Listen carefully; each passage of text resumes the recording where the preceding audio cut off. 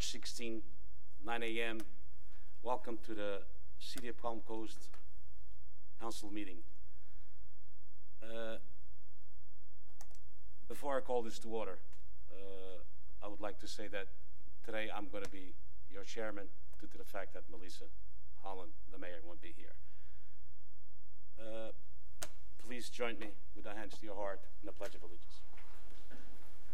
I pledge allegiance to the flag of the United States of America and to the republic for which it stands, one nation, under God, indivisible, with liberty and justice for all. Roll call, please, Virginia. Vice Mayor Branquinho. Here. Councilmember Barbosa. Here. Councilmember Blanco. Here. Councilmember Clufus. Present. Mayor Holland is absent. Okay. Agenda item D, public participation. Each speaker shall come to the podium and you'll have 3 minutes to speak. Please state your name and your 3 minutes will begin. You cannot speak about items at this time. You cannot speak about items in the agenda, as you will have a chance to do so when the item comes up. All comments and concerns of someone here should be directed to me, as I'm going to be the chair today. So we could start with the public participation.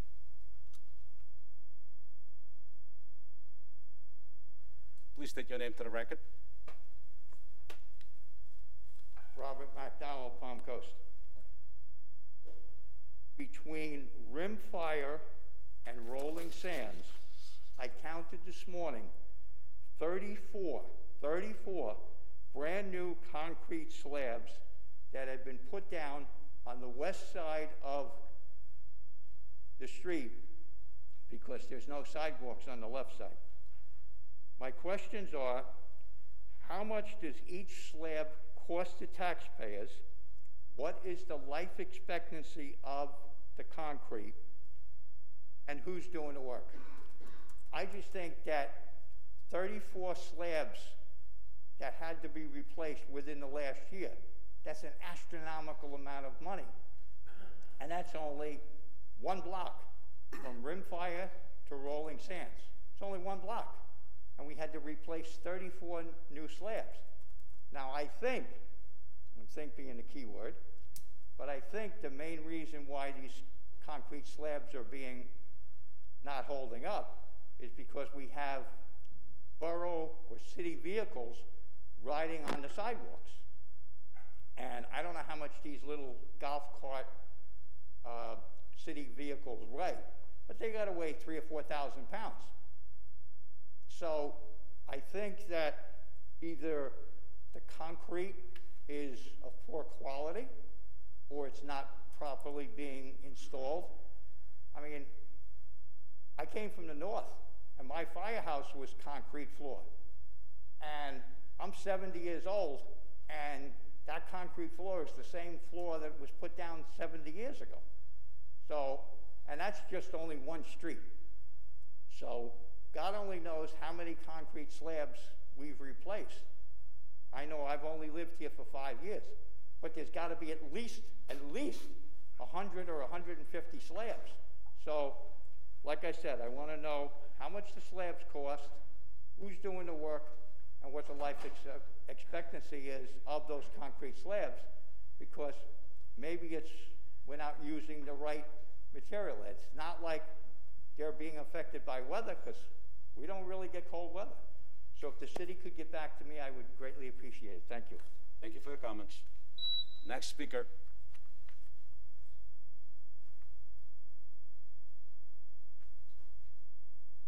State your name for the record, and your 3 minutes will begin. Janie Holly, Palm Coast. What was your last name? Holly. Holly, okay. I come to you again in regards to the ordinance already unanimously passed to install a gate at Slowway in 325. I have recently done my own traffic counts over the past few weeks, and these are my unscientific results. 2:24:21, 10:43 a.m. to 12 noon. 48 vehicles, or one vehicle every 1.6 minutes. 3:07:21, 12:49 to 1:49 p.m., 43 vehicles, or one every 1.4 minutes. 3:15:21, 1:08 to 2:08 p.m., 37 vehicles, or one every 1.62 minutes. This averages almost 5 1980 census had the population of Palm Coast as 2,837. The current population is over 94,000. You know, by 2030, we're going to probably be over 100,000 people. Palm Coast isn't a sleepy little retirement area anymore. It's a city, incorporated in by a margin of 2 to 1 in 99. As life moves on and the older citizens die, more people are moving in. These are not all retirees. They are younger couples with children looking for a nice, safe place to raise their families. Keeping access via slowway continues to hinder that safety. Installing the gate as planned can go a long way to ensuring that we, the residents, are safer. There's someone I call Kubota Guy, who makes daily trips through the neighborhood in a large truck with a trailer hauling a Kubota backhoe. During my time outside yesterday, he came through 4 times. This is only one example. I must stress the point again. I am home 99% of the time, and unless it's bad weather, I'm outside with my dogs while they play. I see the large vehicles. I hear the excessively loud radios, which is a new thing. I see the vehicles. I hear the revving of engines. I know more about the traffic through there than anyone else because I live with it on a daily basis. I don't know how many times I have read posts of people regarding car break-ins and porch pirates. County Road 325 is an easy escape route for anyone coming up from the south wanting to cause mischief. Installing the gate would eliminate that escape route. I further implore you to continue with the ordinance already passed and install the gate. Thank you. Thank you for your comments. Next speaker.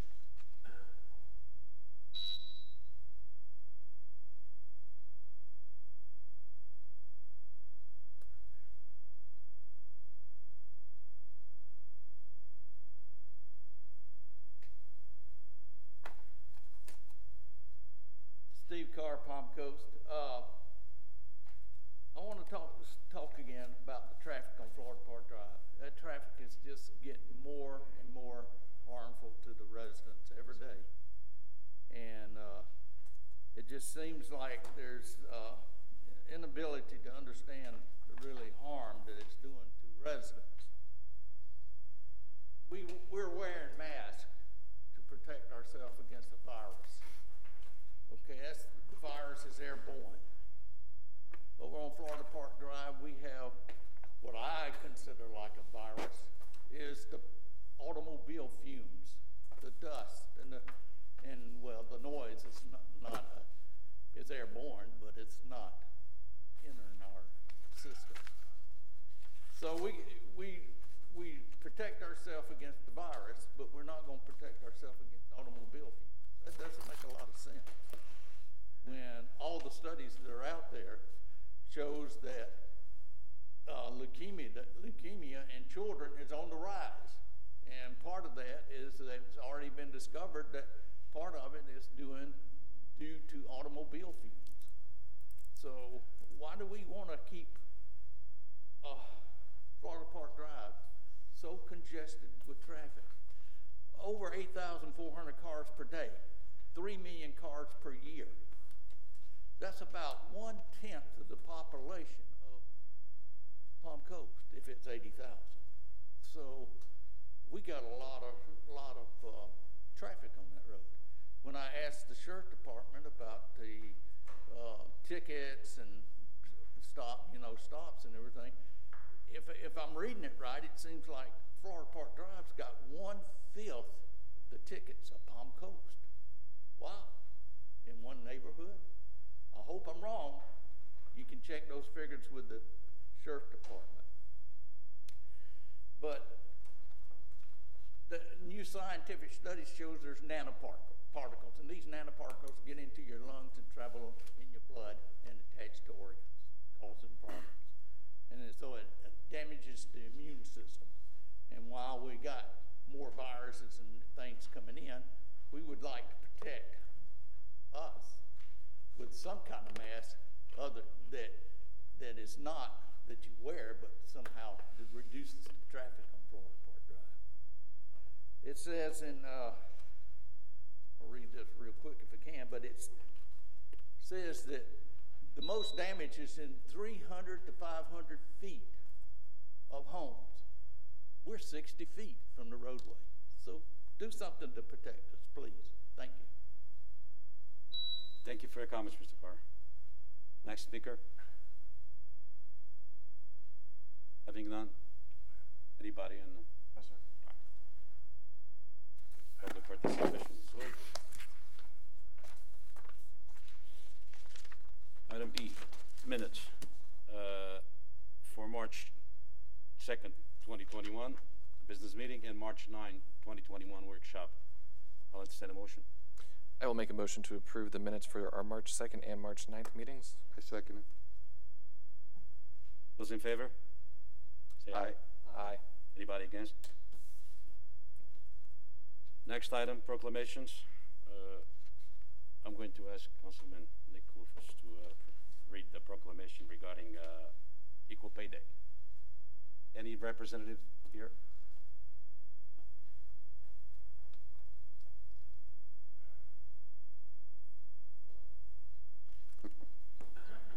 Morning, Vice Mayor, Council.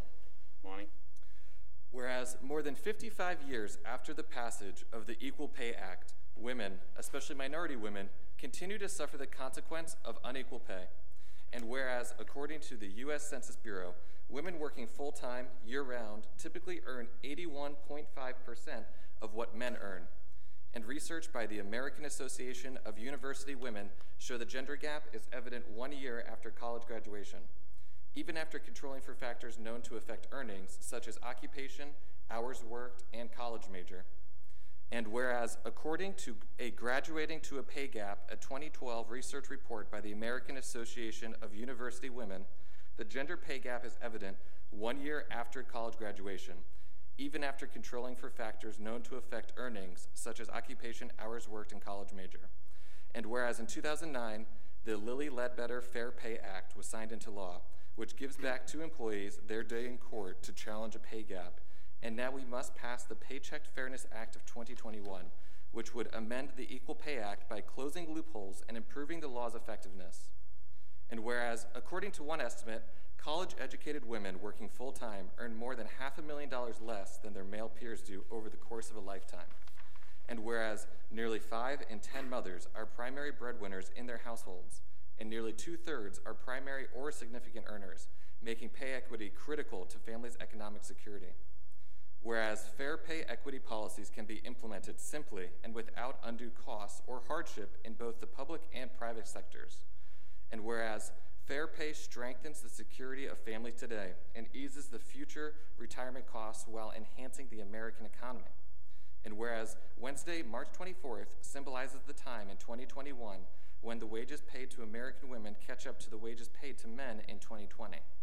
Now therefore be it proclaimed that the City Council of the City of Palm Coast does hereby recognize March 24th, 2021 as Equal Pay Day in the City of Palm Coast, and do hereby urge all citizens to recognize the full value of women's skills and significant contributions to the labor force, and further encourage businesses to conduct an internal pay evaluation to ensure women are being paid fairly.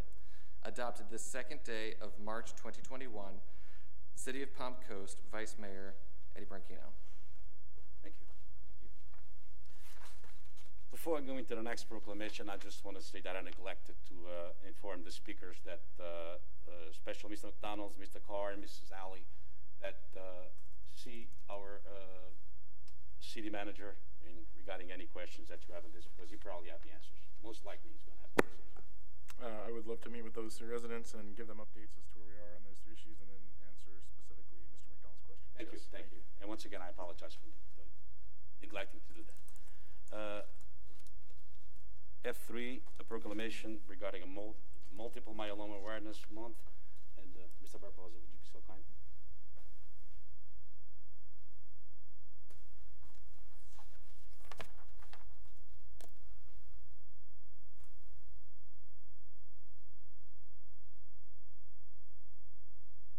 Good morning, Vice Mayor and Council.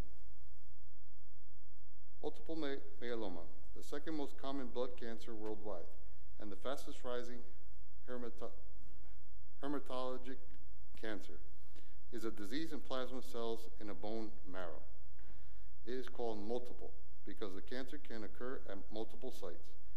And in the United States, life expectancy for those who are diagnosed with multiple myeloma ranges between 4 and 10 years, and with close to 13,000 people having lost their lives just this past year.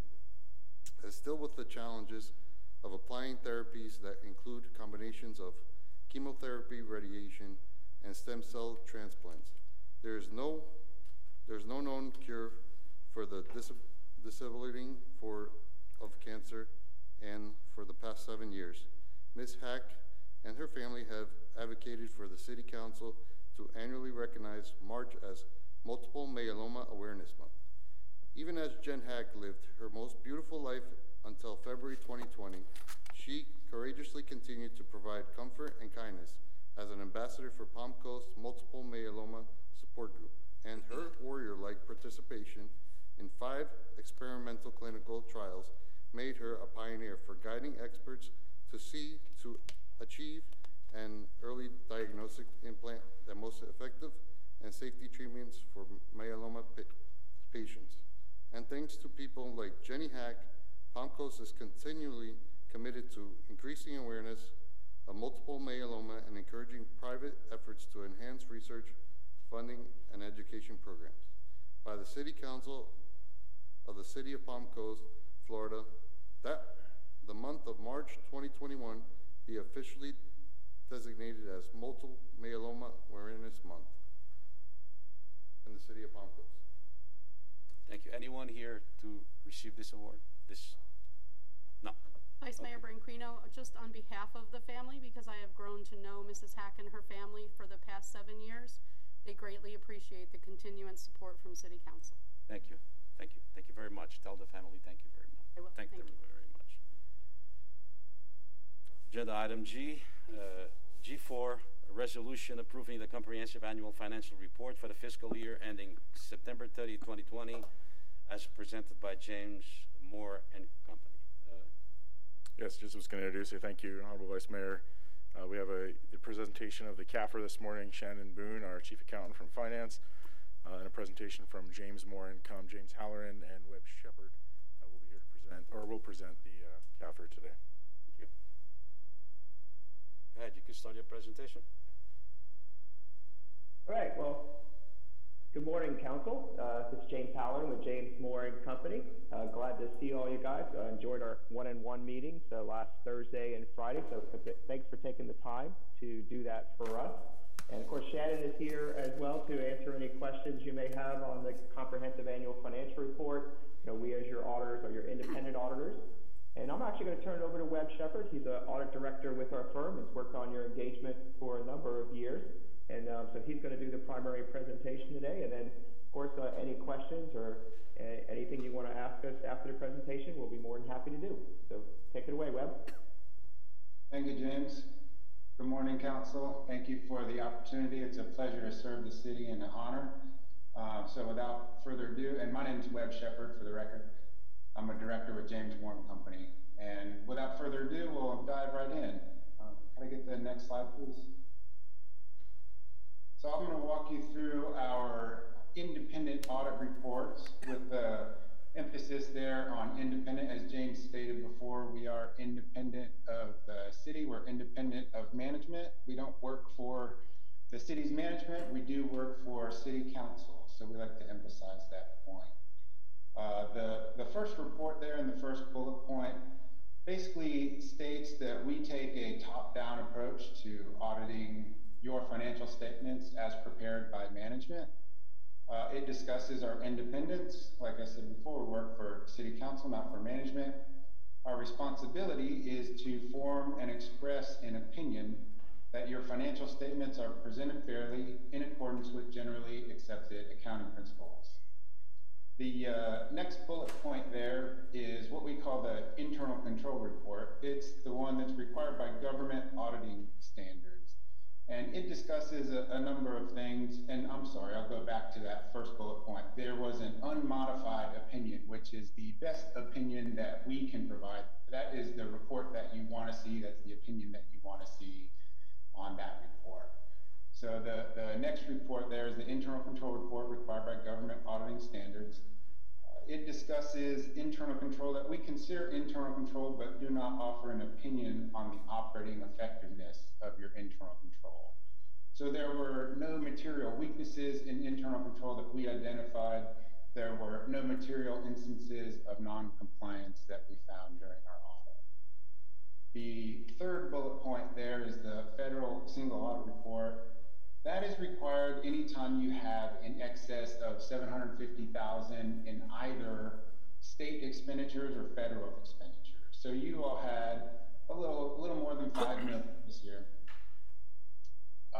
That would due to the CARES funding and the FEMA generator program. So you had a little more than $5 million a year. So you were required to have a federal single audit. And it's called a single audit, but basically it's a separate audit over those expenditures and those programs. During that, we found no material instances of noncompliance and no material weaknesses in internal control. So the next slide, please.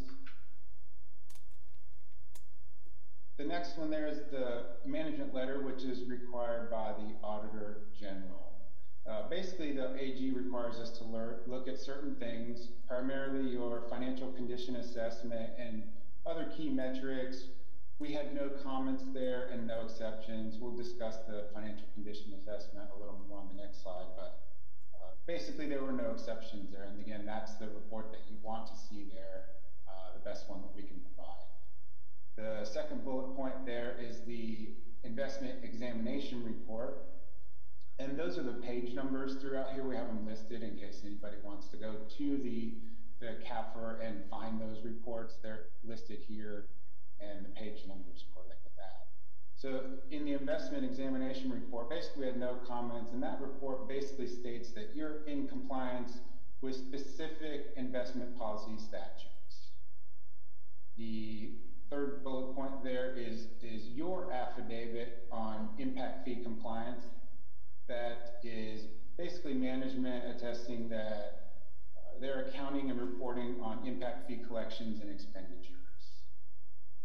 The last one there is discussing the CRA audit, which was the first time basically the state is requiring us now to audit, or requiring you to have an audit performed on the CRA fund. We've always included the CRA fund as part of our financial statement audit, but now we have to audit it separately. So the CRA now has its own set of separately stated financial statements and all of the same reports that we're discussing here.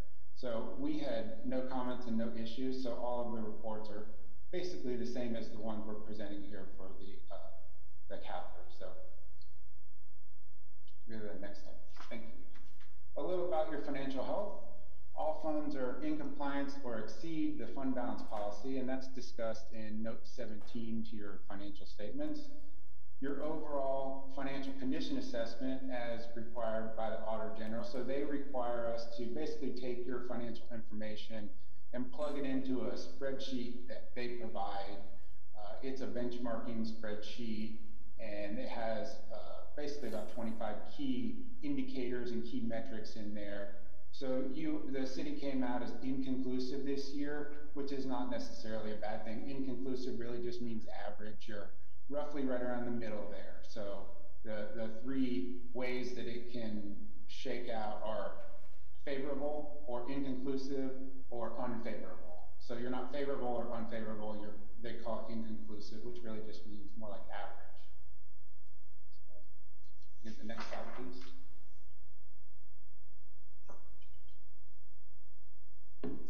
The general fund there on page 41, a little about the different components of your fund balance.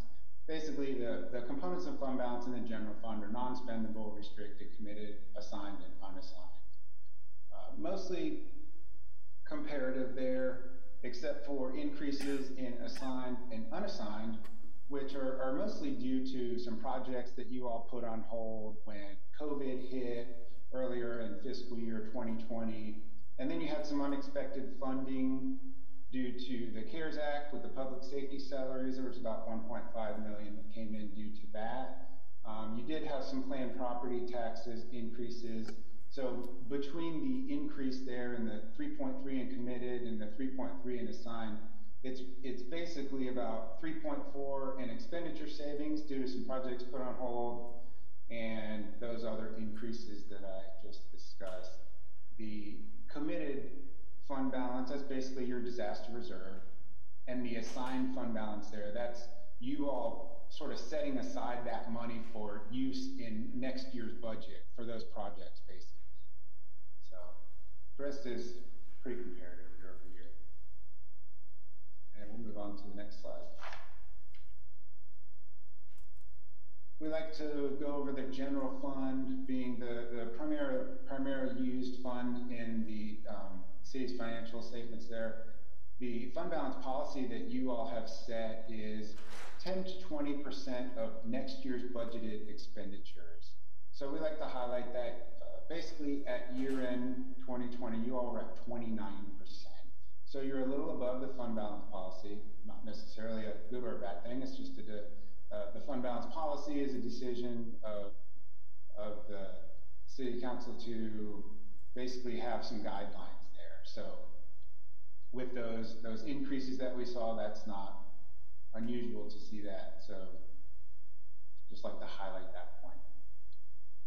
Okay. Move on to the next slide. A little about your business type funds. We look at the unrestricted net position because your business type funds don't have the same categories as your general fund with the assigned and committed. So most of it is held in unrestricted, except for the restricted parts of it. But the unrestricted is basically the amounts that are available for use to meet your current needs. So mostly comparative here in all of your proprietary funds, except for the increase there in the stormwater fund, which again, you all are planning for future projects, some system improvements, and some equipment purchases in the upcoming years. So that's what that increase is there. And we'll move on to the next slide. A few highlights from this year. There is a $3.3 million deficit in the Old Kings Road Special Assessment Fund. That is basically the initial cost of that project carrying forward from prior years. When they originally set up that project, it basically all those expenditures created this deficit in the fund. Now it is shrinking every year by a little bit, and if all goes as planned, it will continue to shrink until eventually it will dissolve. Along with that, or basically along that thread, the advances to other funds is discussed in Note 8 and further discussed in Note 15, which is the Old Kings Road Special Assessment Fund that borrowed money from the utility fund. That was originally almost $5 million, and again, that is the same. It continues to shrink every year as that note gets paid down or that advance gets paid down. The long-term debt of the city is discussed there in Note 10. In the current year, you all had $5.4 million for infrastructure improvements and equipment in the stormwater, and that was funded by 2 new revenue notes, 2019 A and B. In the utility fund, you all had that expansion design started, and that's currently being drawn down. The SRF funded about $300K of what will be the $1.4 million loan. But overall, the debt of the city decreased about $3.4 million. The subsequent event there, you all refinanced 2016 and 2017 bank loans for a total savings there of $2.5 million, roughly thereabout. And I'd like to say congratulations on your Fitch rating. You all went from A+ to AA rating, which is no small feat, and really a testament to your finance department and the sophistication of your financial statements and your CAFR. That really is a wonderful achievement for your finance department. So good job to Shannon and team and Helena, and congratulations. And we'll go to the next slide. A few more highlights for the year. The retirement plans is discussed there in Note 11. The volunteer firefighters plan it carries with it a net pension asset of $1.6 million. The Florida retirement system has 10 employees, and that carries with it a net pension liability of $3.1 million. And then basically the rest of your employees fall into the defined contribution plan, which is a pay-as-you-go type plan, and that carries with it a zero net pension liability. And we'll move on. So these are just a few of the additional services that we offer, so please keep us in mind if you need any assistance. And again, we appreciate serving the city. It's an honor and a privilege as always. Thank you very much. And we'll move on to the last slide for any questions. Oh, by the way, who's that guy in the picture? That was a joke that we had there. Okay. Thank you for your presentations. I'll bring it back to this body. Does anybody have any questions?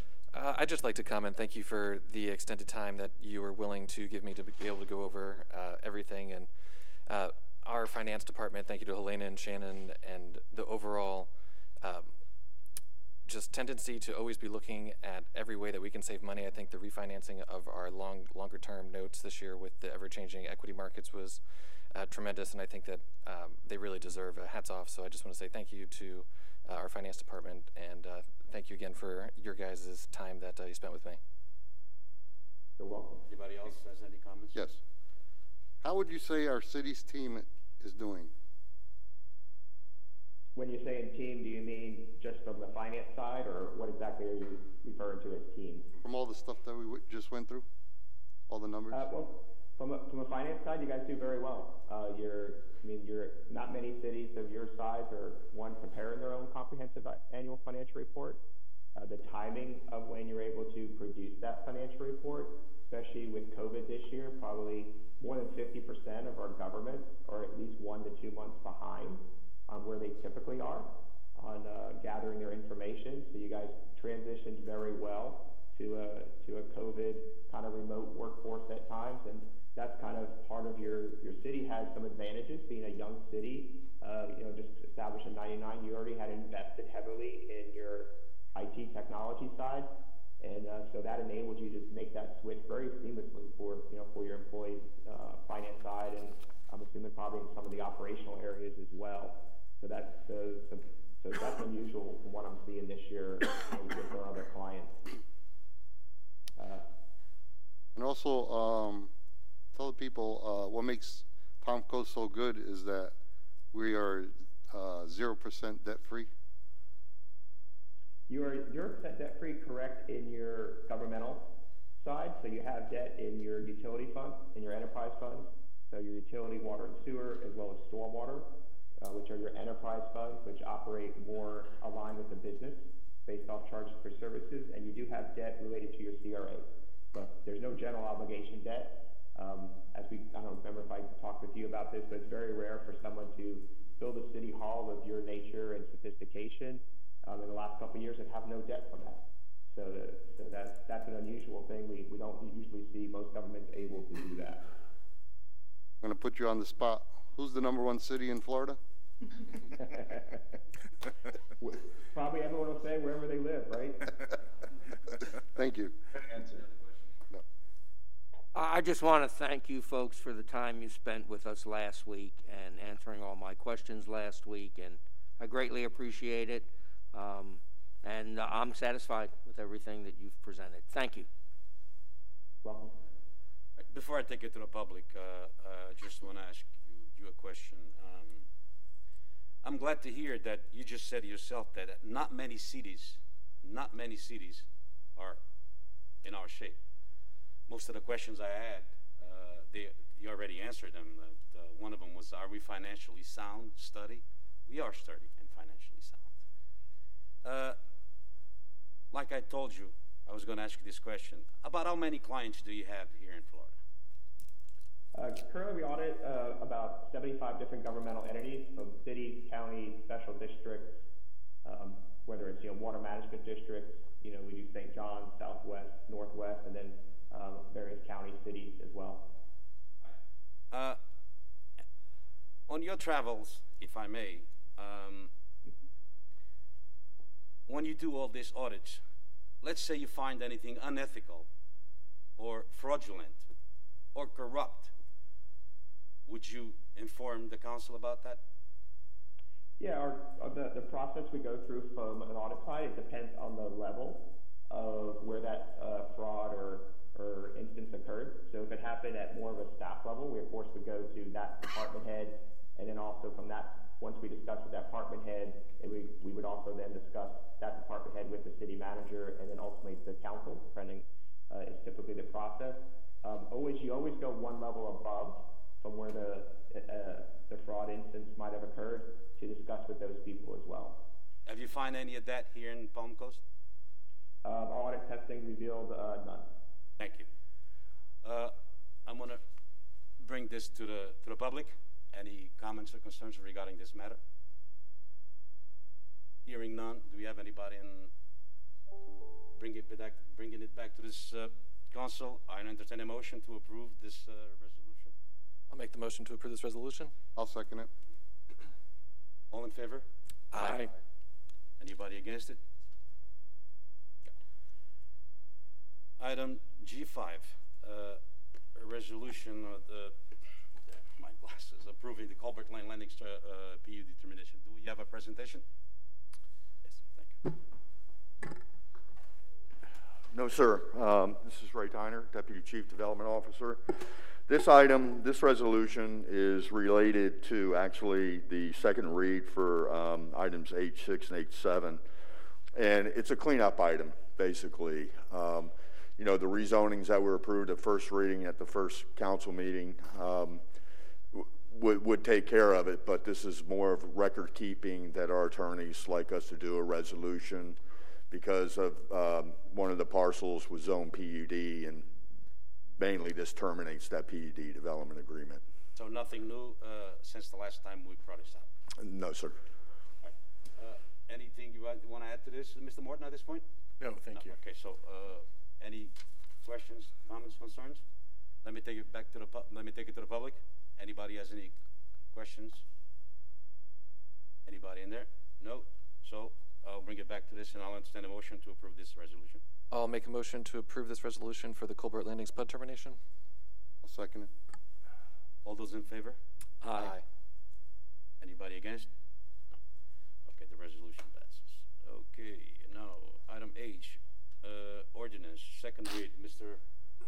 Certainly, Mr. Vice Mayor. This is an ordinance of the City Council of the City of Palm Coast, Florida, providing for the amendment of the official zoning map established in Section 2.06 of the City of Palm Coast Unified Land Development Code, amending the official zoning map for 156.6 acres, more or less, a certain real property described as part of tax parcel ID number 31231401001100150, generally located on the west side of Colbert Lane, approximately 0.8 mile north of Moody Boulevard, and more particularly described in the attached Exhibit A. We're rezoning from Master Plan Development, or MPD, zoning district to Single Family Residential 1 SFR1 zoning district and Preservation PRS zoning district, providing for conflict severability, providing for effective date. Council, Mr. Vice Mayor, this is the second reading of a quasi-judicial matter. As such, if any of you have had any ex parte communications on this matter since the first reading, those should be disclosed at this time. Anyone? No. Mr. Ratchman, shall we at the same time present H7? That's up to staff. Do you want to present these at the same time? No, that's okay. We can do one at another. We don't have a presentation. There was no additional information added from the last council public hearing where this item was unanimously approved. This is a rezoning from PUD to our conventional zoning of single family residential 1 and preservation. All right, then Mr. Morton, do you have anything to add to this before I bring it to this panel? Nothing new to add. These are just coming back for the second read. Thank you. Okay. Any questions, comments, concerns in here on this matter? I'll bring it back to the public. Anybody in the public who wish to comment on this matter? Hearing that.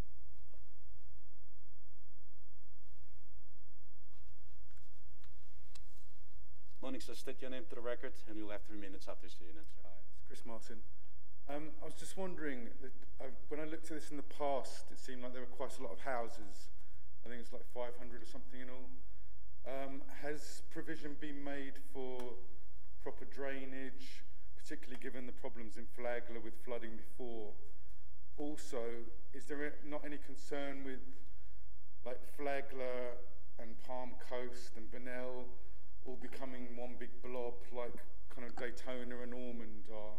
And you know, it just seems that part of the charm of Flagler particularly is that it's kept kind of reasonably small, and it just seems there's this drive to develop every last bit of space. And as I say, logistically there may well be problems with flooding, and this is going to exacerbate it, obviously. I know there's obviously incentives for having more housing with more taxes and stuff, but you know, I think there needs to be a balance with the infrastructure, particularly with roads and services, and I don't see that this balance is always is taken into account. So that's just my only point. Thank you. Thank you, Mr. Olson. Anybody else has any comments or concerns regarding this matter? Mr. Tyner, would you like to? Yeah, that's a great response. Again, we are at the zoning level, kind of at the 35,000 foot level. This property actually is preserving over 40% of the site. So a lot of the houses or the single family homes that will be constructed in the future will be not impacting those wetland resources. Once the zoning, if the zoning is approved, it goes through the subdivision process where we have not only city staff, but the St. Johns River Water Management District and other agencies in Flagler County, because that's their road on Culver Lane, will all be looking at it from a technical level. And as council members know, we have probably one of the highest ISO ratings for floodplain management in the state of Florida. And we take it very seriously to get these houses out of the floodplain, make sure we have capacity, and stormwater capacity and transportation analysis is done at that technical level as well. So. Thank you, Mr. Tyner. I hope that answered your question, Mr. Molson. Thank you very much. Any other speakers regarding this matter? Anybody out there? I'll bring it back to this panel, and I'll entertain a motion. I will make a motion for ordinance 2021, application 4610. I'll second it. All those in favor? Aye. Anybody against?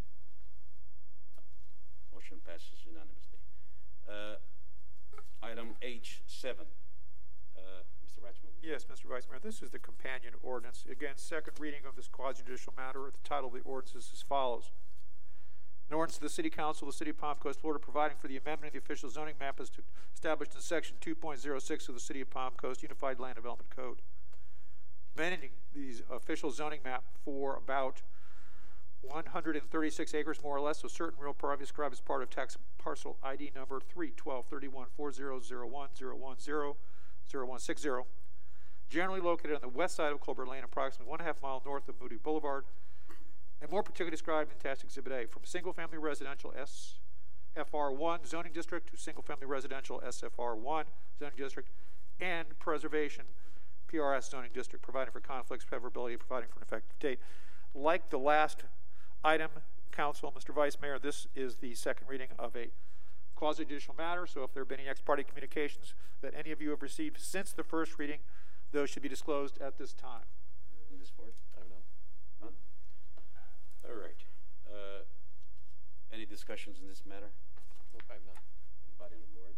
No. I'll take it to the public. Anyone from the public who wishes to discuss this matter? None? Right? I'll bring it back to this body and entertain a motion. I will make a motion for the ordinance approval. I'll second it. Those in favor say aye. Aye. Anybody against it? Okay. Agenda item I, consent agenda. Items, excuse me for a second. More than one page. 8 through 13, Mr. Vice Mayor. There you go, 8 to 13. I was looking at the wrong page. I'm sorry. That's okay. 8 to 13. Does anyone here want to discuss any? Yes, sir. 8 to 13 consent agenda. Anyone has anything to add? Here? Nobody? I'll take this to the public. Anyone in the public who wish to talk about the consent agenda? Items 8 through 13. Go on. Anybody on? I'll bring this back to this body, and I'll entertain a motion to approve agenda items 8 through 13. I'll make that motion. I'm sorry. Second it. Okay, those in favor say aye. Aye. Those against? None. So it passes unanimously. looked at you not expecting it. Yeah, I spooked me. Okay. All right. Public participation, item J. Anybody from the public that wishes to speak at this point, you have 3 minutes, and that will start with your name. I would like to have the staff ready to answer any of the questions that I won't be able to. So please pay attention to the questions if you don't mind. So will I. You could proceed by saying your name, ma'am, and then after that you have 3 minutes.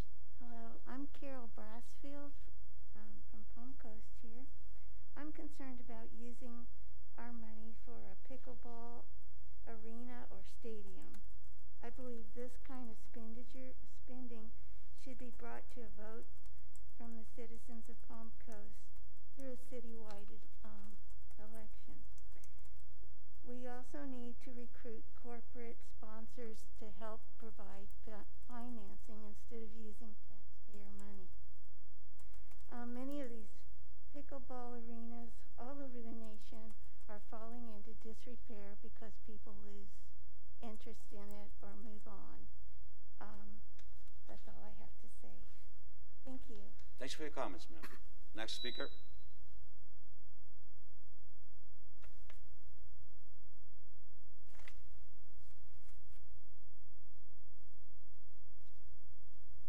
Hi, Chris Martin.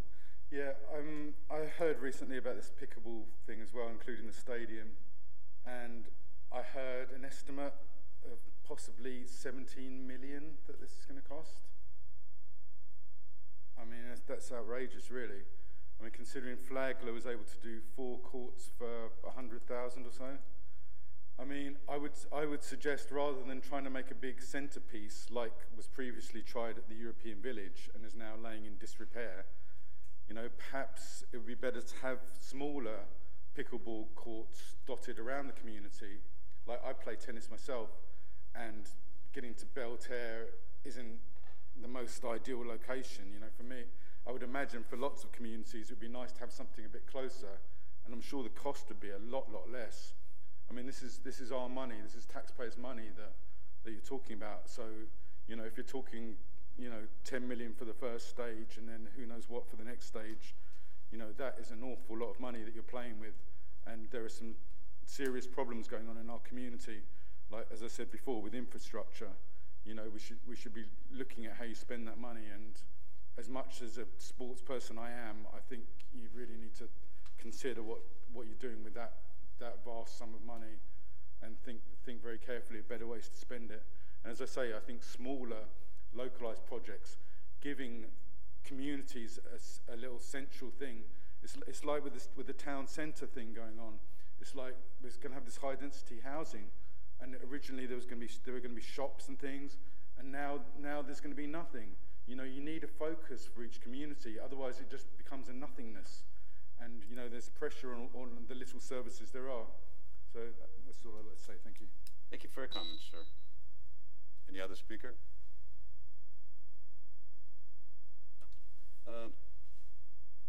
Mr. Morton, $17 million. You heard that someplace? No, I've not heard 17 million. The initial presentation last week puts it a little over 5 million. I don't have the exact number in front of me.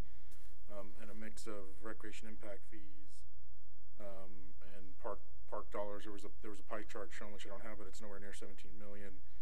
I'm not aware of Flagler building any. I don't know if he's talking Flagler Beach or Flagler County building pickleball courts. I'm not aware of any courts that went in for 100,000. I just can't answer that one. As far as town center, there is a retail and entertainment district that is planned and is in review and is coming. Has always been planned to become. Additionally, with 2 universities that are locating, I think there's about 300 students in the first phase between the 2. Again, that's an estimate till I get the final numbers from UNF. So town center is developing to the strategic plan as far as I'm understanding. Is it lagging time-wise? I think everybody did after the recession, but there are improvements happening in town center. For posterity, Mr. Mayor, if you don't mind, Mr. Morton, these are non-general fund dollars, so the dollars that we're talking about allocating for this racket facility aren't dollars that we could otherwise pour concrete for on the other side of town or things of that nature. These are dollars that are tied specifically to expenditures that have to be spent on, for instance, park and recreation impact fees. So just for posterity, if you don't mind, just reiterating that these aren't dollars that we're taking away from other general fund projects to make this happen. Excuse me, Mr. Mayor, I just have a question for Mr. Morton. We're the 5.6 million on the racquetball, pickleball thing. That's phase 1, correct, Mr. Morton? There is a phase 2, is there not? There's a possibility for additional conceptual plans. The actual only phase we have in front of us that I'm aware of outside of the master plan, and if that's what the gentleman was referring to, then I was not tracking that conversation. But yes, you are correct. There could be additional phasing. What we're dealing with today, and that's where my confusion is, I guess. Okay. Is this what is actually proposed today? And we don't have an estimate yet on what phase 2 would be. Is that correct, or do we? I don't know. I'd have to check with Capital. I mean, I'm sure they've probably wagged at something by this point, and that's probably where the number's coming from. Hey, that's what I'm curious about. Yeah. So let me connect those dots and get back to Mr. Martin and the council. Again, what I thought we were discussing, and I apologize, was what is coming back to council, which is that initial, construction phase. To your point, Vice Mayor, we showed the pie chart. I don't think we have it ready to pull up today, with the various funding sources, the dollar, where the different impact dollars were coming. There was that original transfer early on from the Ralph Carter money, and different sources that were putting that first phase of the project together. And these impact fees collected from, I assume, developers, builders, which they pass on to homeowners, obviously, in their final sales price. These could be used for other items for park and recreation. I mean, we have some leeway with how we use them, correct? Correct. And they could actually even be returned to the developers and then passed back to the homeowners, the purchasers, if we didn't spend them. There's a time frame there, correct? There's a time frame that Bill could educate us on. I'm not aware of a mechanism or that a builder would ever return those to homeowners. I don't know if that's ever occurred in the history of the country, but anywhere impact fee dollars are being spent. And you'd have to ask our attorney. I don't know if he's prepared. Well, if the funds, the statutes have been amended and such that if impact fees are not timely, as defined in the statute, expended for the purposes for which they're allowed in the statute, then they are to be refunded to those entities that have paid the impact fees. There is nothing in the statute. There's nothing that the city would be able to do if there was such a refund to say, okay, we're giving you $10.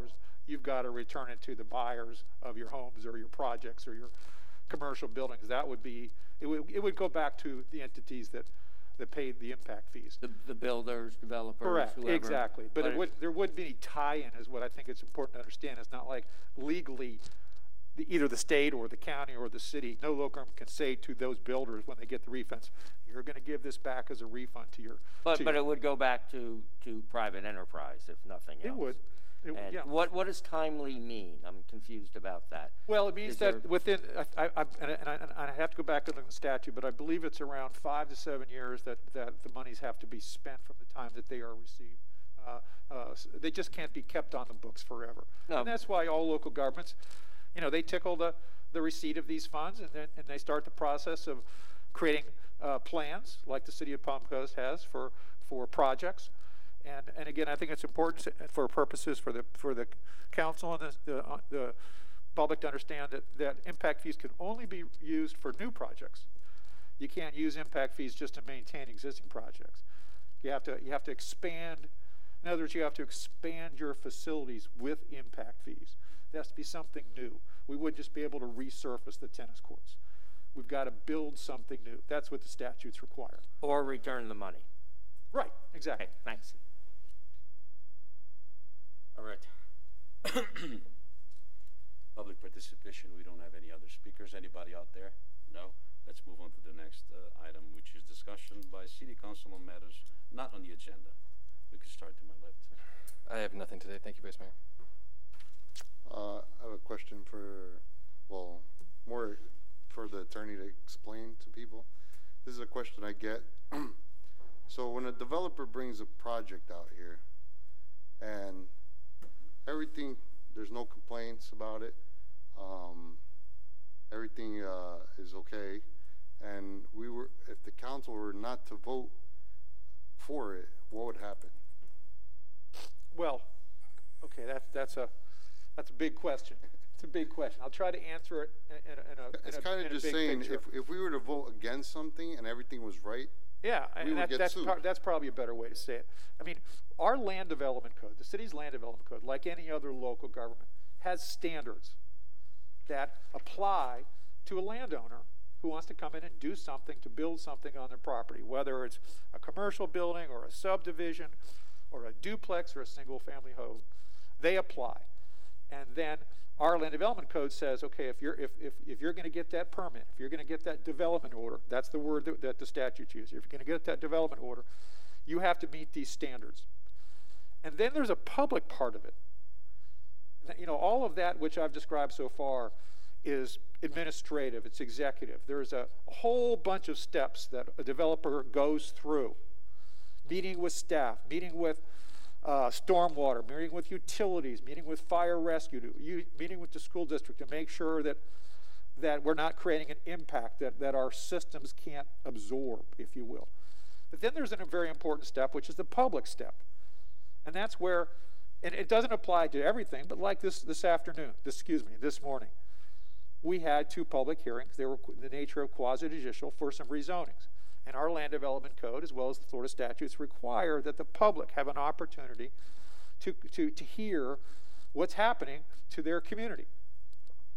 Now, to your point, because there are legal standards that apply, not just in our land development code, in our comprehensive plan also, but also general guidelines in the case law and the statutes that apply, these are quasi-judicial hearings. That means that you're sitting up here kind of like a court, kind of sort of quasi-judicial. That means that unless there is competent substantial evidence, that's the specific words that are being used by the courts, for this council as a jury, if you will, that you find that somehow that applicant doesn't meet the standards, then the courts say, and the law says, that they're legally entitled, they being the developer or the applicant, to receive that development order. So that's why we have these public hearings, is to give the public and the applicant the opportunity to present to you facts, testimony, evidence, substantial competent evidence, to make sure the staff is correct when it submits to you this matter, which is an application for your consideration and approval, and staff will make a recommendation or not that the application complies with the standards and meets all the tests for the rezoning or for the replatting or for the variance or whatever is being requested for land development. But to your point, if there's no evidence, if there's no substantial competent evidence to allow any quasi-judicial body to decline to deny an application for a development order, then there will be a legal challenge. And the appellate courts can find that there was no competent substantial evidence to support your denial. And they will reverse the decision. And it will come back to this body or any other body that, in that litigation with direction to approve the development order. Happens a lot. It's just, thank you for explaining that. A lot of people think it's just as easy as saying no, just because we feel like it. It doesn't work that way. Well, if this council, and that's one of my jobs, is to make sure that I listen during these hearings and review the record. And part of the record is the staff report and all of the exhibits, as well as whatever evidence you receive at these quasi-judicial hearings, to make sure that there is substantial competent evidence to support whatever decision that this council makes.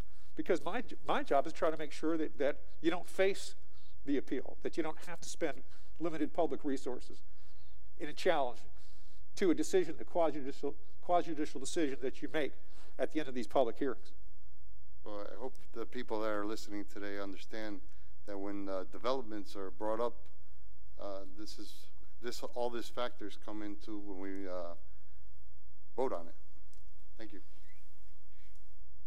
On that same topic, Bill, if you could just possibly even explain a little more detail of the rights that developers do have, unique rights in the state of Florida. Well, that's one of those general. And just in a nutshell, yeah. I understand. I mean, I just want the thing is that if a local government inappropriately and without basis, legal or factual basis, denies a property owner's rights that they have to do something with their property,